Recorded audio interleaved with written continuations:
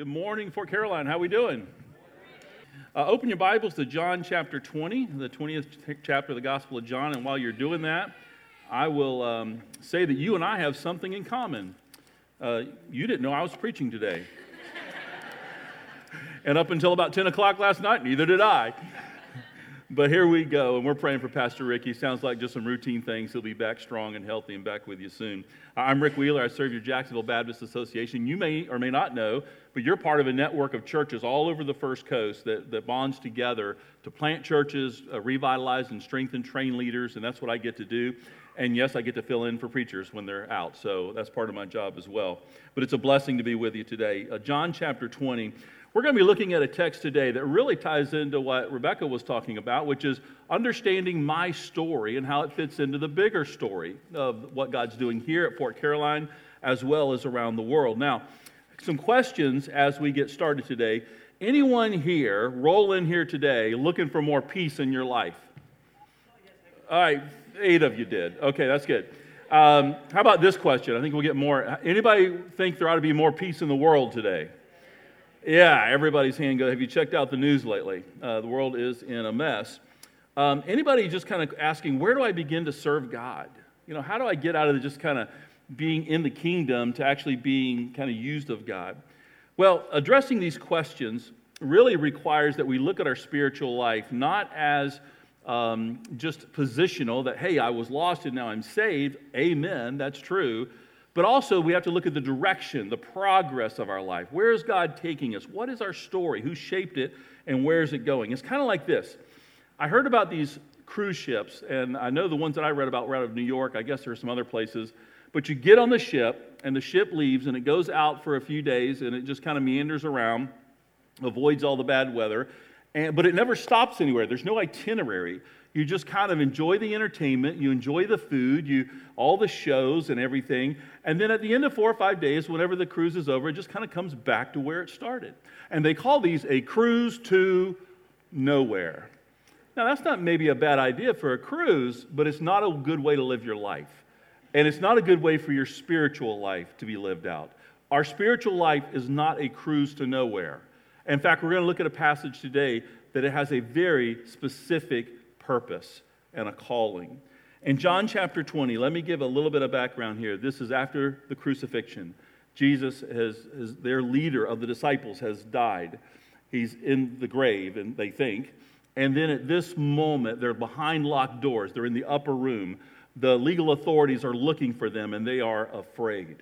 And it's just at that moment that Jesus steps in and proclaim some things to them. So let's take a look. John chapter 20, beginning in verse 19. When it was evening of that John chapter 20, beginning in verse 19 through 23. When it was evening of that first day of the week, the disciples were gathered together with the doors locked because they feared the Jews. Jesus came, stood among them, and said to them, "Peace be with you." Having said this, he showed them his hands and his side. So the disciples rejoiced when they saw the Lord. Jesus said to them again, "Peace be with you. As the Father has sent me, I also send you." After saying this, he breathed on them and said, "Receive the Holy Spirit. If you forgive the sins of any, they are forgiven them. If you retain the sins of any, they are retained." This is the word of the Lord. Let's pray. Jesus, we thank you for this story and what it tells us about your love for us, your love for the world, and that you have come and you have sent us. Lord, we thank you for your word in general. We thank you for this particular passage that we're looking at this morning. May it be a lamp unto our feet that we may not stumble. May it also be a light unto our path that we may not stray. Lord, may we walk out of here with these words hidden deep in our heart that we may not sin against you. And all God's people said, amen. Now, I'm a real simple preacher. I look at a text, I just pull out 3 or 4 things, we talk about them, amen? So I'm going to write down 3 or 4, I'm going to give you 3 or 4 ideas that you can maybe capture and maybe even look at a little bit later. But here's the first thing that jumps out to me, right at the top. Notice that Jesus gave us the pattern to live sent. Jesus gives us the pattern to live sent. We can live sent because Jesus gives us that pattern. What do I mean? Well, look back in verse 21. Jesus said, "Just as the Father sent me." Just as the Father sent Jesus, Jesus then says, that's the pattern, just like that, now you're sent. A lot embedded, a lot of truth embedded in that statement. But let's just kind of camp on this idea of just as for a moment. How did the Father send Jesus? Well, he sent him from all the glory of heaven to the slums of a backwater Jewish outpost. He sent him from all the peace and joy of paradise to a noisy, painful, sinful world. He sent Jesus from the safety of the angelic guard to a violent culture here on earth. From a place of no need to a place of constant and great need. From a place where there's no sin, no disease, no death, to a place where sin, disease, and death are pervasive, are everywhere. No one has ever gone further or paid a bigger price than the one we call Lord and Master. And if you're here today and you've given your heart and your life to Christ and He is your Lord and Savior, please hear me, you follow in the steps of the greatest missionary of all times. Nobody has ever gone further, spanned a greater gulf, and carried a greater message than the one we follow after. His name is Jesus of Nazareth. Which means that our life ought to follow in the pattern of a missionary in some sense. There ought to be some indication of my life kind of flowing into that idea of what it means to live as one who's been sent by the sent one. It's kind of like this, though. Sometimes I think people they're kind of on the cruise, but they're not really going anywhere. It's kind of like this. If someone were to walk in, well, let me ask you a question first. How many of you, and I suspect quite a few, either now or previously have served in one of the branches of our military? Yeah, a hand goes up all over the room. Now, what if, and I don't even think this is legal, but what if somebody came in here today and they had one of the uniforms of one of our military branches? They were an officer, they had all the regalia, the insignia, the ribbons, perfect. And we would go, hey, thank you for your service. May I ask you a question? Where do you serve? And what if they said, well, I like wearing the uniform, but I'm not actually serving anywhere. I like wearing the uniform and looking good and going to places where other people wear uniforms, but if you were to ask me where my commission is, I don't really have a place. Now, we would think they're out of their mind. But somehow in the kingdom, we think that's maybe something we can get away with. You see, if we're going to wear the uniform, if we're going to put on the cloak of Jesus on our life, then it means we have a sentness about us, that we have a calling. Now, it is good and proper when we bring out missionaries who are going to go, say, to a very specific people group, maybe they're going overseas, and we lay hands on them, we pray for them, meaning we just send them out in a spiritual sense, and we pray for them. That's good, and that's biblical.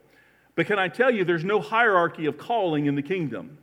We're all called. We're all under the mandate of the Great Commission to go and make disciples. And so whether it be across the street, across the states, or across the seas, Jesus has called all of us equally. Which means if you're a teacher or you work in a public school this week, you're sent to that mission field. If you're coaching Little League or you're in the marketplace or you're in the military or wherever you are this week, that is your mission field until Jesus gives you different orders. And so the question is, what makes you a missionary is not where you are. What makes you a missionary is what mission are you on?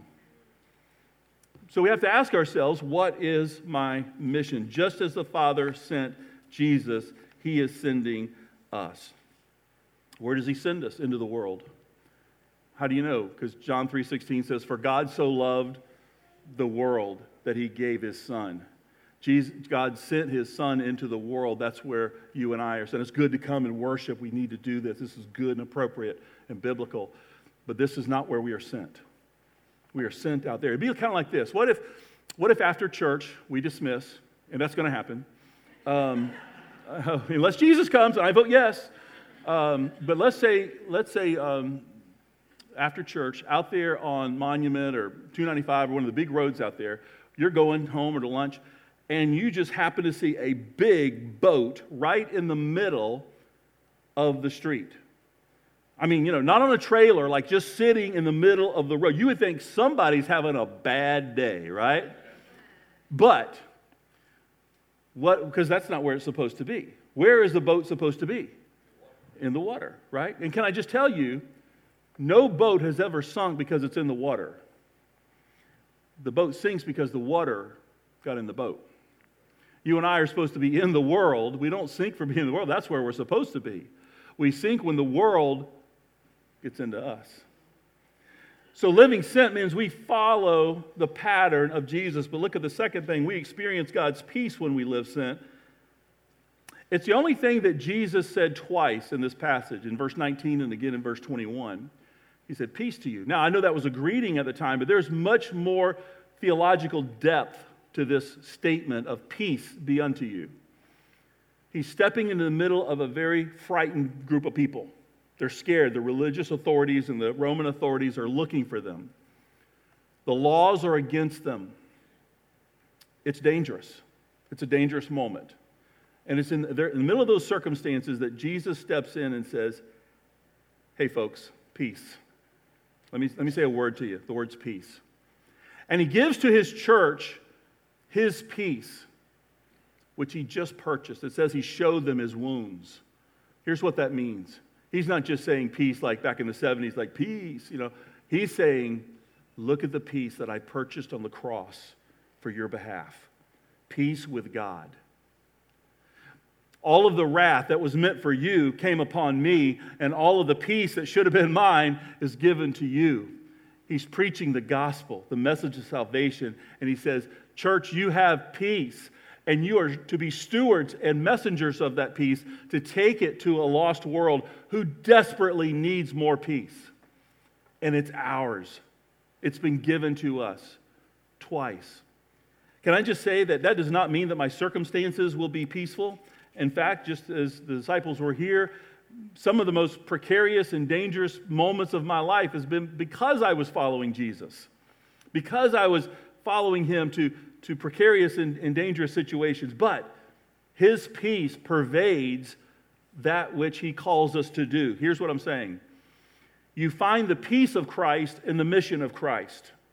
His presence is found in his calling and his sentness. And maybe if I'm not experiencing much peace in my life, maybe it's because I've stepped out of the mission of Jesus. Maybe it's because I'm over here doing my own thing and trying to do this thing with my own power and my own agenda. And all the while, Jesus is saying, no, I've sent you here. And right in the middle of this is where you're going to find me and my peace. It's in the mission of Jesus that you find the peace of Jesus. The sending of the disciples and the peace go together. These are not separate things. If I want more peace in my life, I better be aligned with his purpose and his calling and his mission for my life. That's the peace. But look at the third thing, and that is this. We can live sent because of the empowering of the Holy Spirit. The empowering of the Holy Spirit. Now, here's what that means. Look back at verse 22. Jesus breathed on them just as he breathed life into Adam. You remember back in Genesis chapter 2, God breathed into Adam, and what happened? He came alive, right? I mean, he was just a bunch of dirt before then. And God formed him and breathed into him. In the same way, we as believers in the church receive the Holy Spirit. By the way, sermon for another day, he didn't breathe half of the Holy Spirit into us, okay? He gave us all of the Holy Spirit. The question isn't, do we have all of the Holy Spirit? The question is, does the Holy Spirit have all of us? But he breathes on them and he says, receive the Holy Spirit. What is that? That's his power. That's his authority. That's the energy, the purpose. Everything that we need to accomplish, he has empowered us to do by giving us his Holy Spirit to accomplish the Great Commission. We have all of the energy, we have all of the power, we have all of the authority, not ours, his, but he's given it to us, again, to steward, to manage, so that we can live out that power and authority as we carry the gospel across the states, across the seas, around the world. We have everything we need. Now, I love what Tony Evans says. He's a pastor. He says, the problem in North America, not talking about every church, but pervasive, in North America isn't that we don't have enough money. Now, there are people with resource challenge. I get that. We need to help. But most of us know where our next meal is coming from. And most of us, have the basics of life covered. The problem isn't in the church in North America is not that we don't have enough time. TV watching and video game play. Have you seen these video games where they go around and they're like looking for Pokemons and you see them? I mean, sometimes I can see those things without the smartphone. But thank you. I'm glad somebody got that. Yeah. The problem is that we don't have enough time. We have time. Leisure activities recreational things, those are not on the decline. We have time. We have the resources. Our issue is one of priorities. We've got to put the main thing in our lives, in our families, in our churches again. We have all the power we need available to do everything God has called us to do, but I have to make sure I'm relying on His strength, not my strength. There's an old hymn that says, "My hope is built on nothing less than Jesus' blood and righteousness. I dare not trust the sweetest frame, but wholly lean on Jesus' name.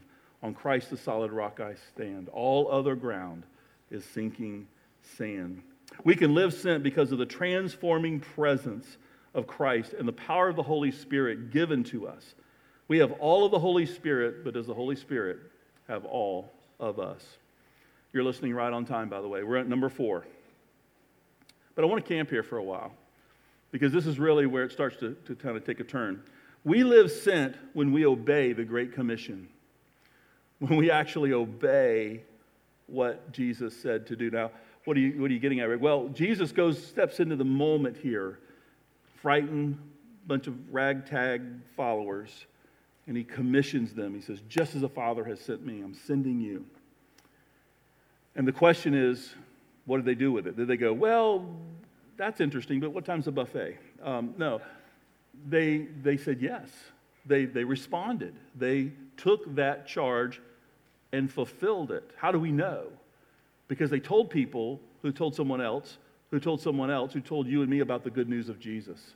And we're sitting in this room today singing songs of worship and praise and giving offerings and looking at the Word because of the work of the church, who stewards the gospel and takes it forth from place to place, from season to season, from epoch to epoch, from generation to generation. And you and I are here today because they obeyed, because they responded. They didn't just take it under consideration. They didn't form a committee. They just said, "We're going to do this." And they left. Didn't say it was easy, but they obeyed it. I want to tell a story about, it's a real story, and I'm not sure if we're live streaming or on the internet. Don't tweet this part.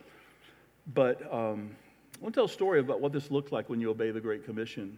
About 20 years ago, in fact, it was July of 2001, so I guess about 18 years ago, I was serving on staff at a church here in the city.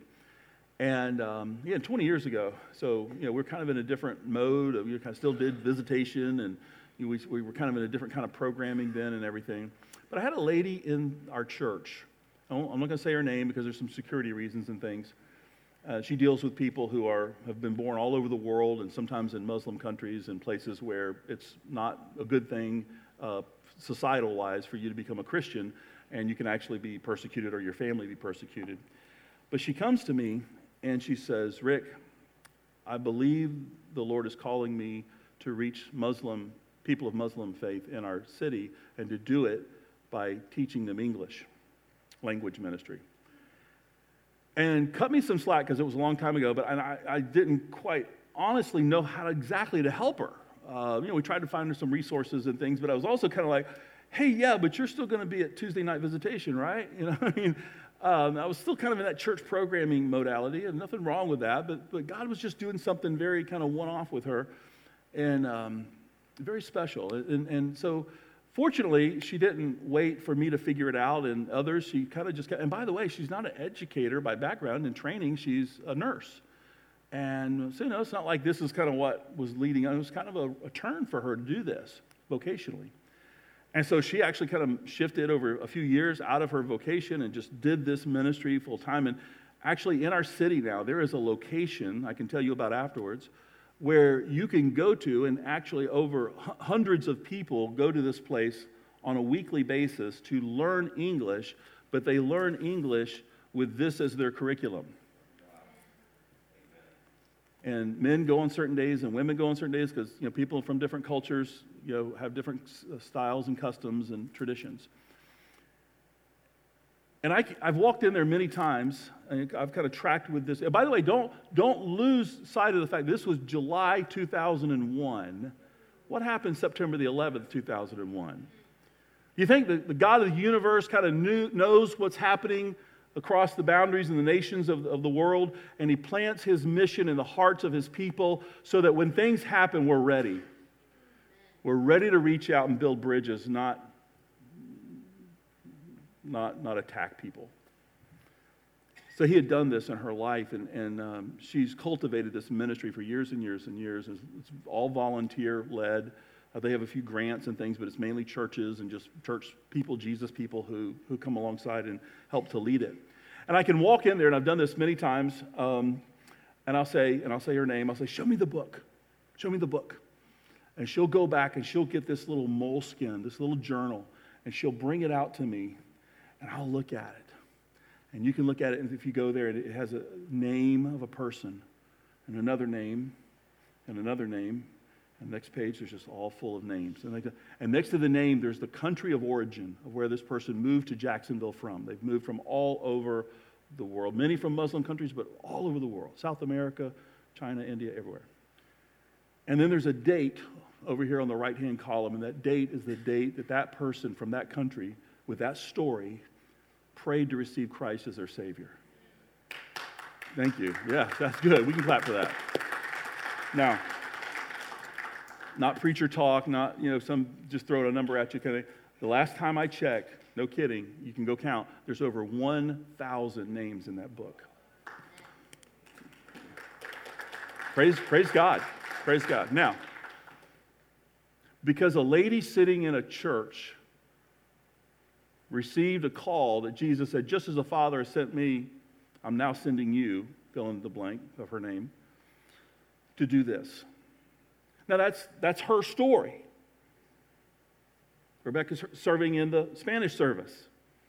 The question is, what's my story? What's your story? What does the sentness look like? Because we live sent when we actually obey the Great Commission. I want to show a picture of a construction project that took place back in the 1100s. And way back in the 1100s, it took a long time to build things. And this particular project was in a little town in Italy. And as they got up to the second floor, they just had to build things. They took a long time. And as they were up to the second floor, they realized they had a foundation problem and that this thing was beginning to lean. And now we all know this as the Leaning Tower of Pisa, Italy. There's an interesting story about this. Has anybody been there and seen it? Yeah, hands? Yeah. I've not, but I've researched it. And that's, just, by the way, you physics or engineering people, that's only a 5% lean.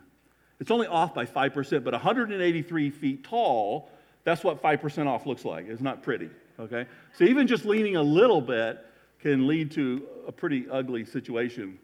Now, here's some other things you may or may not know. Does anybody know what the intended purpose, the original purpose of the tower was? It's a bell tower to ring the bell because there's a cathedral next door, and the purpose of the tower was to ring the bell to let people know it's time to come to worship. They didn't have iPhones or Apple Watches. So they didn't know, that's the way they told time, was the bell would ring. But I don't know if you know this, but when a tower leans, the bells don't work very well. Just the way it works, kind of a gravity thing. So it's never been able to quite fulfill its intended purpose of the creator and the designer. Here's, as Paul Harvey, some of you may remember Paul Harvey, here's what Paul Harvey would say is the rest of the story. In the 1960s, the Italian government went to the citizens of Pisa, Italy, and they said, "Hey, this is kind of dangerous. It could fall and hurt some people. Like things like this fall, and people get hurt. So we now have the technology. We can dig underneath this thing, jack it up, pour the concrete, do everything we need to do to engineer this thing, to correct it, and make it stand straight up and down." And the citizens of Pisa, Italy must be Baptist because they put it to a vote. And what do you guess that the good citizens of Pisa, Italy did in the 1960s when they voted on whether or not to correct their leaning tower? They didn't, right? Because nobody flies across the world to come see a straight tower. It's kind of a novelty, I get that. But isn't that a kind of a powerful picture sometimes of what might be leaning in our lives? Things that may just be off a little bit, but over time and distance, they mean a lot.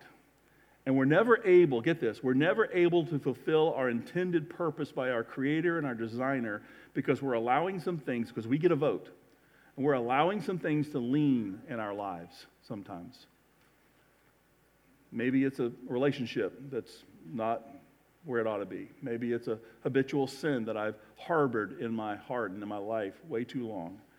Maybe there's just some other things that the Lord needs to come in. Maybe there's some forgiveness and some things that need to happen in my life to correct my heart, to take that which is broken or leaning or off balance and put it back where God intended it for it to be, so that, not just for my own benefit, yes, amen, but so that I can be used by the Master for his intended purpose.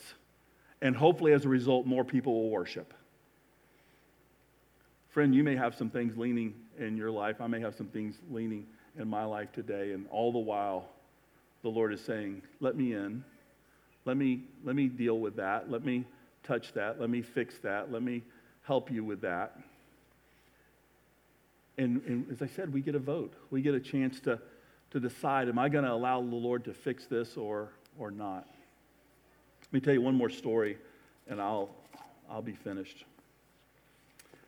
Because the last point is this: living sent means saying yes to God right where you are.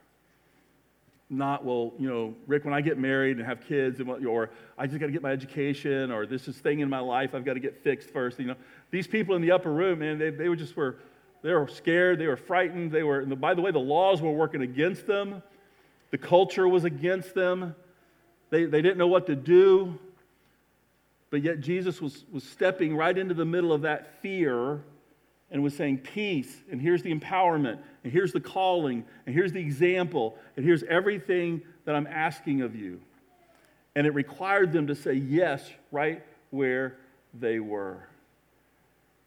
By the way, let me camp on this just for a second. I said that the laws were against them. Have you noticed in North America, we don't have persecution of the church. That's real around the world. That's not, nobody's going to bust in here and shut us down on behalf of the government today. That's probably not going to happen anywhere in a church or any other kind of religious organization anywhere in America because of our laws. But have you noticed that the laws seem to be moving against us as believers of Jesus?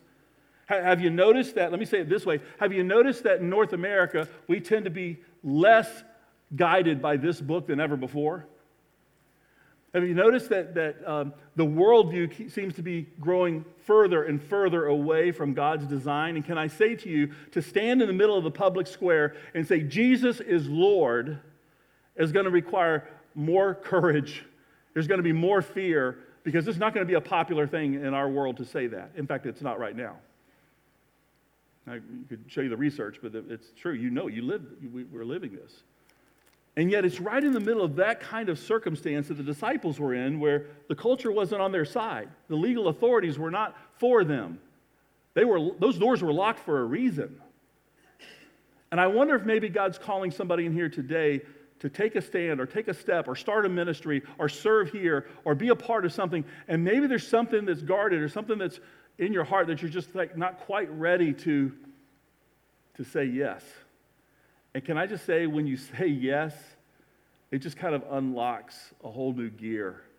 I'm not talking about whether or not you're saved. I'm just talking about obedience to the Great Commission and the experience of God's peace, and is found right in the middle of his calling to do what he's called you to do, to fulfill the purpose he has for you, so that his redemptive plan, his global missional redemptive plan, advances through the work of his people, the church.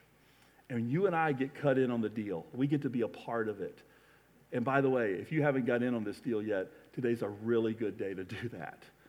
Because that peace that Jesus showed them has been purchased for all of us who would bow the knee and pray to receive him as our Lord and our Savior, and follow in his footsteps as being one of the greatest missionary of all times. About 15 years ago, the story's kind of old, but it's kind of one of these moments. There are many times in my life where I spiritually get it wrong. Okay, this is one of the times. I don't like to be that preacher who stands up and says, well, just be like me. I get it all right. I get it right all the time. No, I flub it 3 times every day before lunch, okay? But this is one of those times where we got it right. And it was about 2005 5 or 4. And my wife and I were at a weekend, Experiencing God weekend for couples down in Daytona Beach. And that was being led by a couple named Henry and Marilyn Blackaby. And if you remember Henry Blackaby, some of you would, he wrote the Experiencing God materials, kind of came out in the 1990s, that really just changed a lot of people's lives. So anyhow, we were having this wonderful spiritual weekend. We're just renewing our passion for the Lord. And my wife and I, it was the last morning, it was like an early Sunday morning, and we're walking on the beach in Daytona, and we just kind of held hands, right about daybreak, and we were just praying, and we just said, Lord, we don't even know exactly what you're saying to us, but we want you to know our answer is yes. Now, lest you think I'm really spiritual, there's probably in the back of my mind a short list of things I was hoping it was not. All right? But as much as I could mean it, as much as I could sincerely discern the truth, I was being just truthful to the Lord and saying, our answer is yes. Can I just tell you, God always honors a humble yes. He never will ignore a humble yes. If you just come to him, and don't come to him and say, well, Lord, you want me on your team. I've got a lot to offer. That's not what the Lord, watch out, you're going to go before the fall. But the one who pounds his chest and says, Lord, have mercy upon me, a sinner. That one. By the way, the only time in the New Testament when Jesus said somebody was justified, used that term, was talking about that person who humbled his heart. You come to the Lord with a humble heart and just say, Lord, my answer is yes. He will always honor that. And in our lives, we could go back to that being a spiritual marker where things just went right into gear. And not that everything's been fine and dandy. No, we have a real life like everybody else. But I can tell you this, we're experiencing more of God's peace, we're experiencing more of God's presence. That comes after the yes. It comes after the yes. Let's pray. Lord, I pray that today, even in this room, there are a lot of us who just need to maybe reaffirm our yes, or just in terms of next steps, maybe today's the day we need to say yes for the first time. You've been wooing, you've been calling, you've been, as the scripture says, knocking on the door of our hearts. And we need to open that door, and we need to invite you in, and we need to respond, not only in terms of receiving you as Lord and Savior, Lord, but also engaging and being obedient to this call to live the commission of the gospel in our families, in our neighborhoods, and around the world. And Lord, as we kind of leave here this morning, I just pray that nobody would leave this room without doing whatever they need to do with you. If it's just a prayer to affirm what you're already doing and recommit ourselves, or if it's to maybe correct something that's leaning, I pray that we would do that business with you today. The Holy Spirit, convict our hearts, shine the light of the truth of the gospel into every dark corner so that nothing would be hidden from you, and that you may have your way in our lives today and every day. And Lord, I pray that the nations would be glad that people in this room said yes to you today. In your name we pray. Amen.